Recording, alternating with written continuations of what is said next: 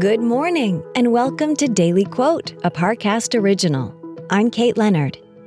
Today's quote is from competitive weightlifter Bob Moore. He said, "My strength did not come from lifting weights. My strength came from lifting myself up when I was knocked down." Next, we'll explore how this quote can inspire your day.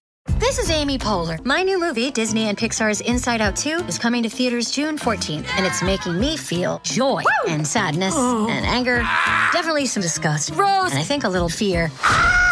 But I'm also feeling these new emotions like anxiety, embarrassment, envy, and ennui. It's what you call the boredom. Okay, that one was weird. It's gonna be the feel everything movie of the summer. Disney and Pixar's Inside Out 2, rated PG, parental guidance suggested. Only in theaters June 14th. Get tickets now. Now let's look at the context of this quote from Bob Moore.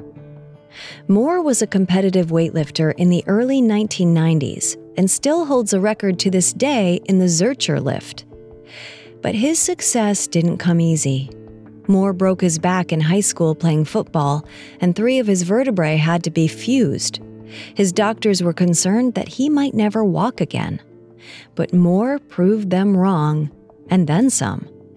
His words inspire us to find our own inner strength.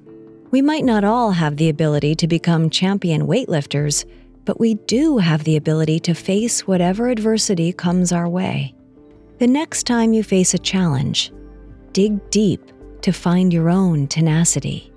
Because no matter what, the only thing that matters is that you get back up once you fall down.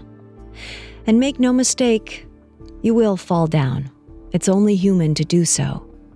But you're building yourself to be stronger each time you get up from a setback.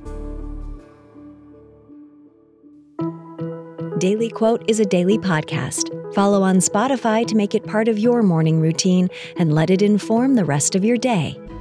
Daily Quote is a Parcast original. If you're listening on Spotify, you can share this quote with your friends on social by tapping the 3 dots in the top right corner of the episode page, scrolling down to share, and selecting your sharing option of choice.